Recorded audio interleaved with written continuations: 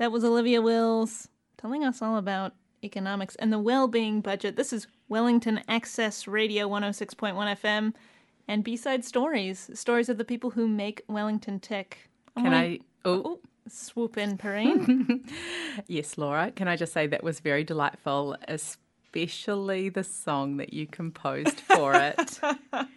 Who knew you had all those talents hidden up your sleeves? Well, it sounds like the first song that I've ever made, and it is the first song that I've ever made. But yes, perhaps it's inspired me to make more theme tunes. Perhaps we should have some all the time. B-Sides can look forward to that. And fortunately for B-Sides, I do not plan to start writing or singing songs on air, so you can all breathe a sigh of relief there. But we do have a great interview coming up. So we have Bambi Chiva Itsarakun, who's originally from Thailand. She is now living in Wellington, but has lived in places all around the world and has done research and work into statelessness, migration, and varying forms of citizenship amongst different populations in the world.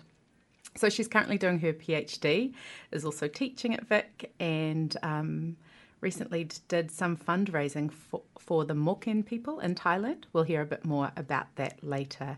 But welcome to the studio, Bambi. Thanks, Perrine, for having me. Our pleasure.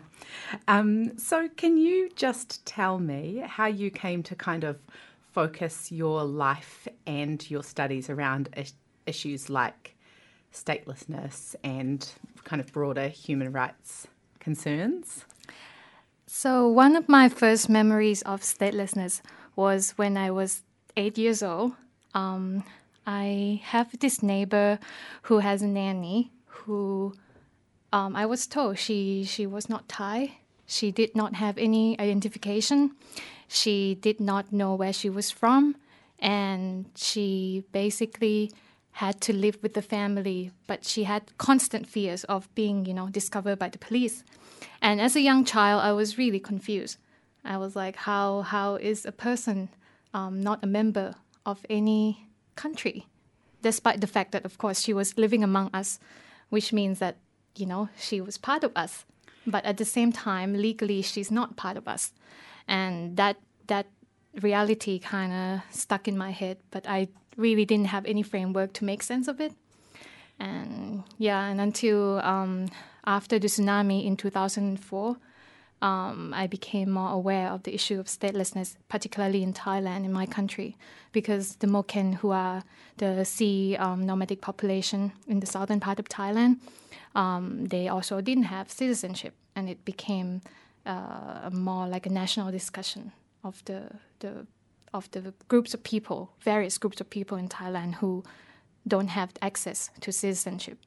And so over the years, I became more and more interested in this issue. And when the UNHCR, which is the United Nations Organization for Refugees, like the High Commissioner for Refugees, launched a campaign in 2014 to eradicate statelessness around the world. That was when I truly realized that this is a global issue, and I decided to focus my PhD on that. So can you just give us a bit of an explanation of what statelessness means in terms of your studies and what you've observed? So the international legal definition of statelessness in the international framework is that a stateless person is a person who's not considered a national by any country, by the laws, of any countries around the world. Right, so they're kind of in limbo. So legally they're not included in any citizenship laws of any country. So there are people who fall into the cracks like this. For example, I'll give you maybe a case of one of my participants. One of your participants for your PhD yes, for study? my PhD, for my PhD studies in Thailand. So my research focuses on the ethnic Shan population in northern part of Thailand. And so in the northern part of Thailand, we have lots of people from different ethnic groups who are not recognized by the Thai state as citizens, because the way the citizenship law is constructed, it is racially based, based on ethnic and racial categories. So people who are not deemed as being part of the Thai ethnicity, they're more likely to be excluded from the legal framework of what is considered a citizen. So how would you find yourself as is it Isha? As a member of the Isha? Shan. Ishan. Shan. Shan. Yeah, Shan. The Shan population. How would you find yourself to be not legally recognised? Is it kind of based on centuries of history or? It's a long history of population movement that is not recognized by the state, and as well as the long history of discrimination against the ethnic minority groups in countries like Thailand and Myanmar. So the Shan is the ethnic minority in both Thailand and Myanmar. Right. So ethnic minorities in general are more prone to be excluded from citizenship laws. Yeah. And so they're more likely to be stateless. So the Shan is one of such example. And there are other exclusionary legal framework, like gender is also one of the aspects of discrimination against female gender. Okay. So How does that work? So, for example, in Nepal, women are not allowed to pass on citizenship to their children if they're not married. So there are mechanisms like this where gender discrimination is at play, and that results in exclusion, legal exclusion, which results in statelessness. And it's actually a very, very complex issue. Like I have to say that maybe I didn't, do such a great job at explaining everything in detail, but just to show you that there are lots of processes at play that result in the exclusion of a lot of people. There are millions of people who are stateless.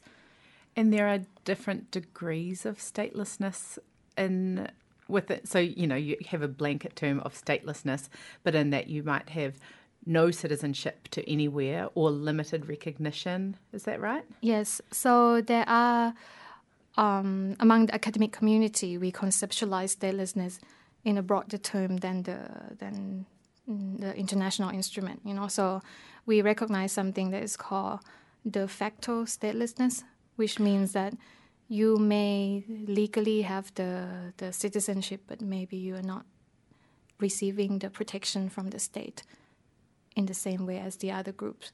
So that makes you be classified as de facto stateless. Or you can be stateless by law, like not being considered if you go through the law of each country, you're not part of what would be considered a citizen of any. Right.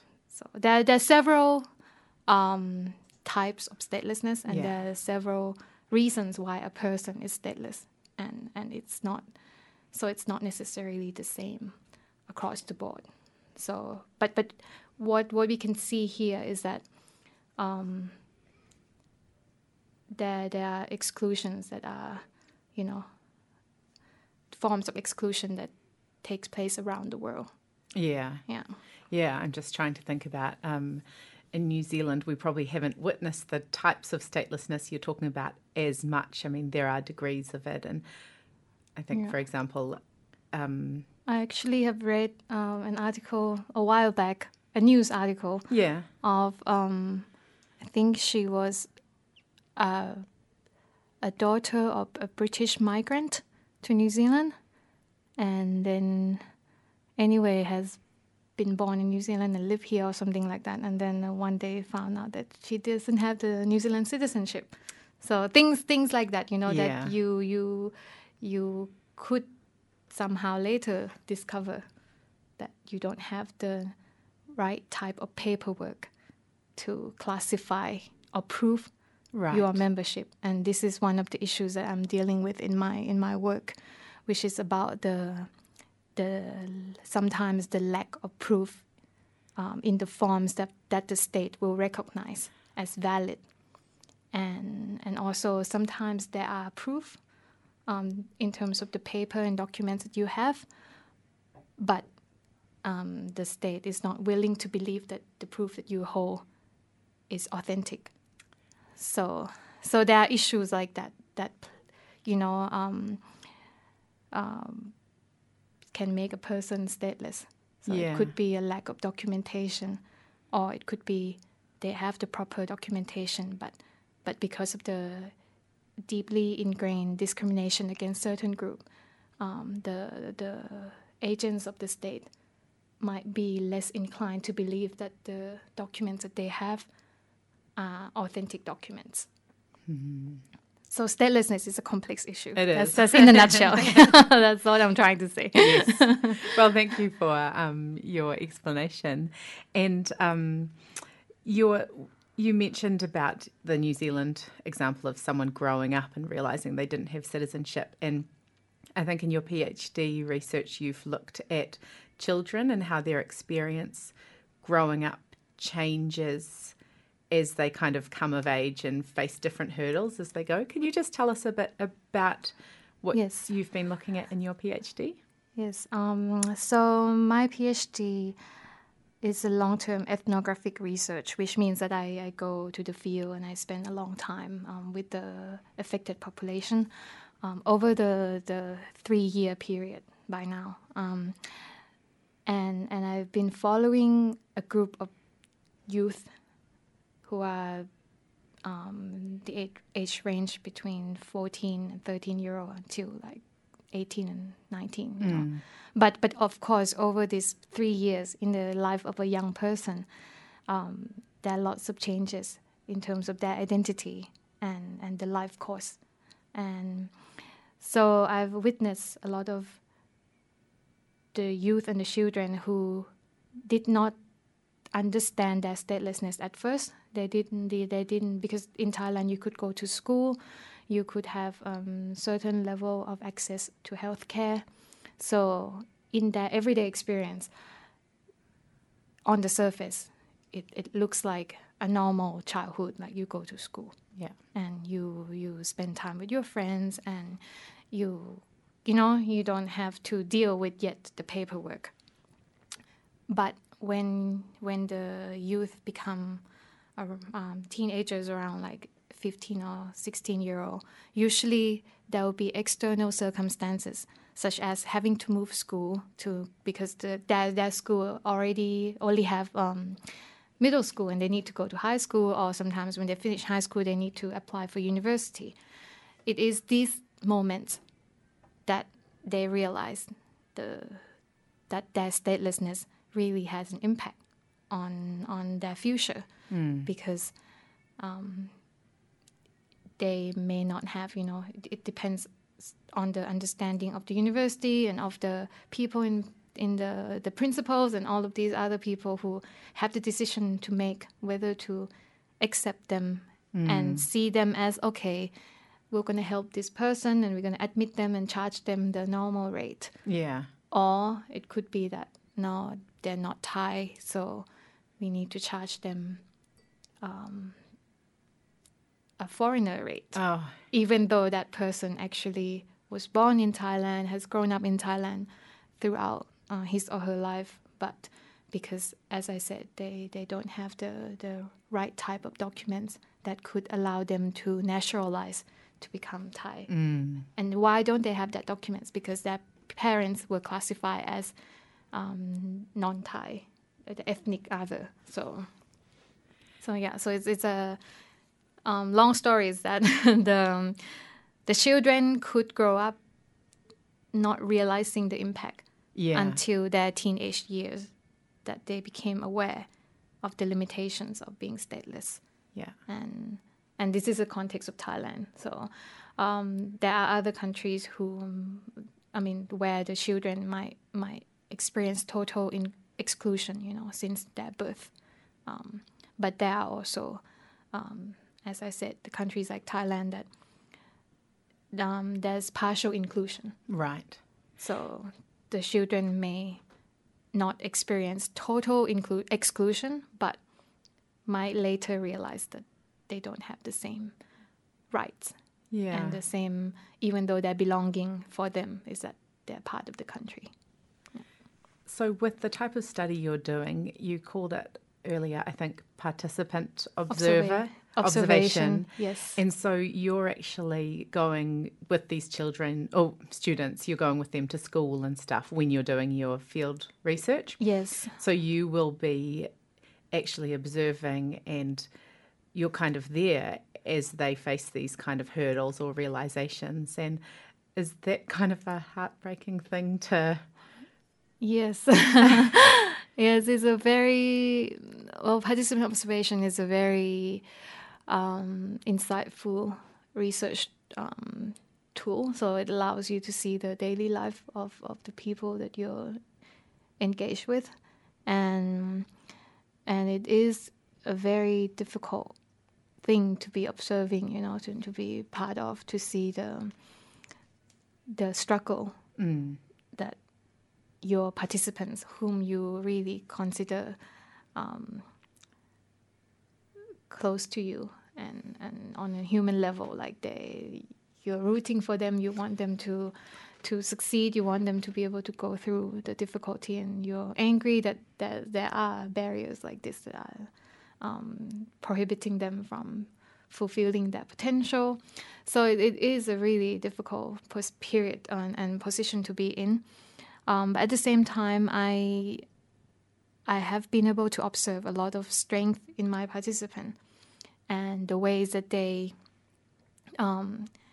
use all kinds of strategies to get by in their daily life, as well as to understand the dynamic. They understand the dynamic of the policies, like, because it changes quite often, and how to make sense of all of this. And I think the strength that my participants have shown to me give me hope. And I really, it is a lifelong project to advocate for them and with them. And it's something that is a long-term, long-term struggle, a long-term fight. It's not going to end in a few years. Can I jump in with a question? Yes. I'm wondering, what do you see as the value of your research? Will observing and writing about these situations, will it help us change anything in the future? Yes, I believe in the power of qualitative research, because especially in the research like mine, that I follow the same group of people for longer than 6 months. It's been like over the period of 3 years. You can have this really human side of the policies. So you have the insights from what is really the impact of the policy on the ground, on the life of the people. So you're collecting, on the surface it looks like just human, normal people story, but actually it is the normal people story that we're interested in, right? It's like the daily struggle and what it means really to be asking for example, ABCD evidence, and what does that reveal about the system that we're under. So I think there is a place for qualitative research to demonstrate the nuance, insights that you may not get from, quantitative research is important. You need to have those as well, but you need to have them both in combination. And also long-term research, it is based on a lot of trust that your participant shares with you. And because because of that trust, you're allowed to see the impact in a deeper way that you may not get when you don't know the participants so well. So I think my research, even though it is about the children, their life, in a way it is a critique of the approach that we take to address statelessness when we do it only from the legal angle. Yeah. So one of the things that maybe we could get out of this after, when you've completed your PhD, is that studies like yours will inform social policy. Yeah, definitely. Ideally. Yes, and also, to have a better understanding, I think, of how exclusion really plays out in the life, of children. And these insights can be, I think, beneficial for other studies that are not only about stateless people, because exclusion is something that every society experience in one form or the other, and to have this understanding of youth identity construction and how exclusion plays a role in their life in the longer term is something that I think we still lack and we need more of to understand. Well, should we take a quick break and have a bit of a song and then come back and talk about the Moken? And yes. Sure thing. Here's a quick track, Word Gets Around.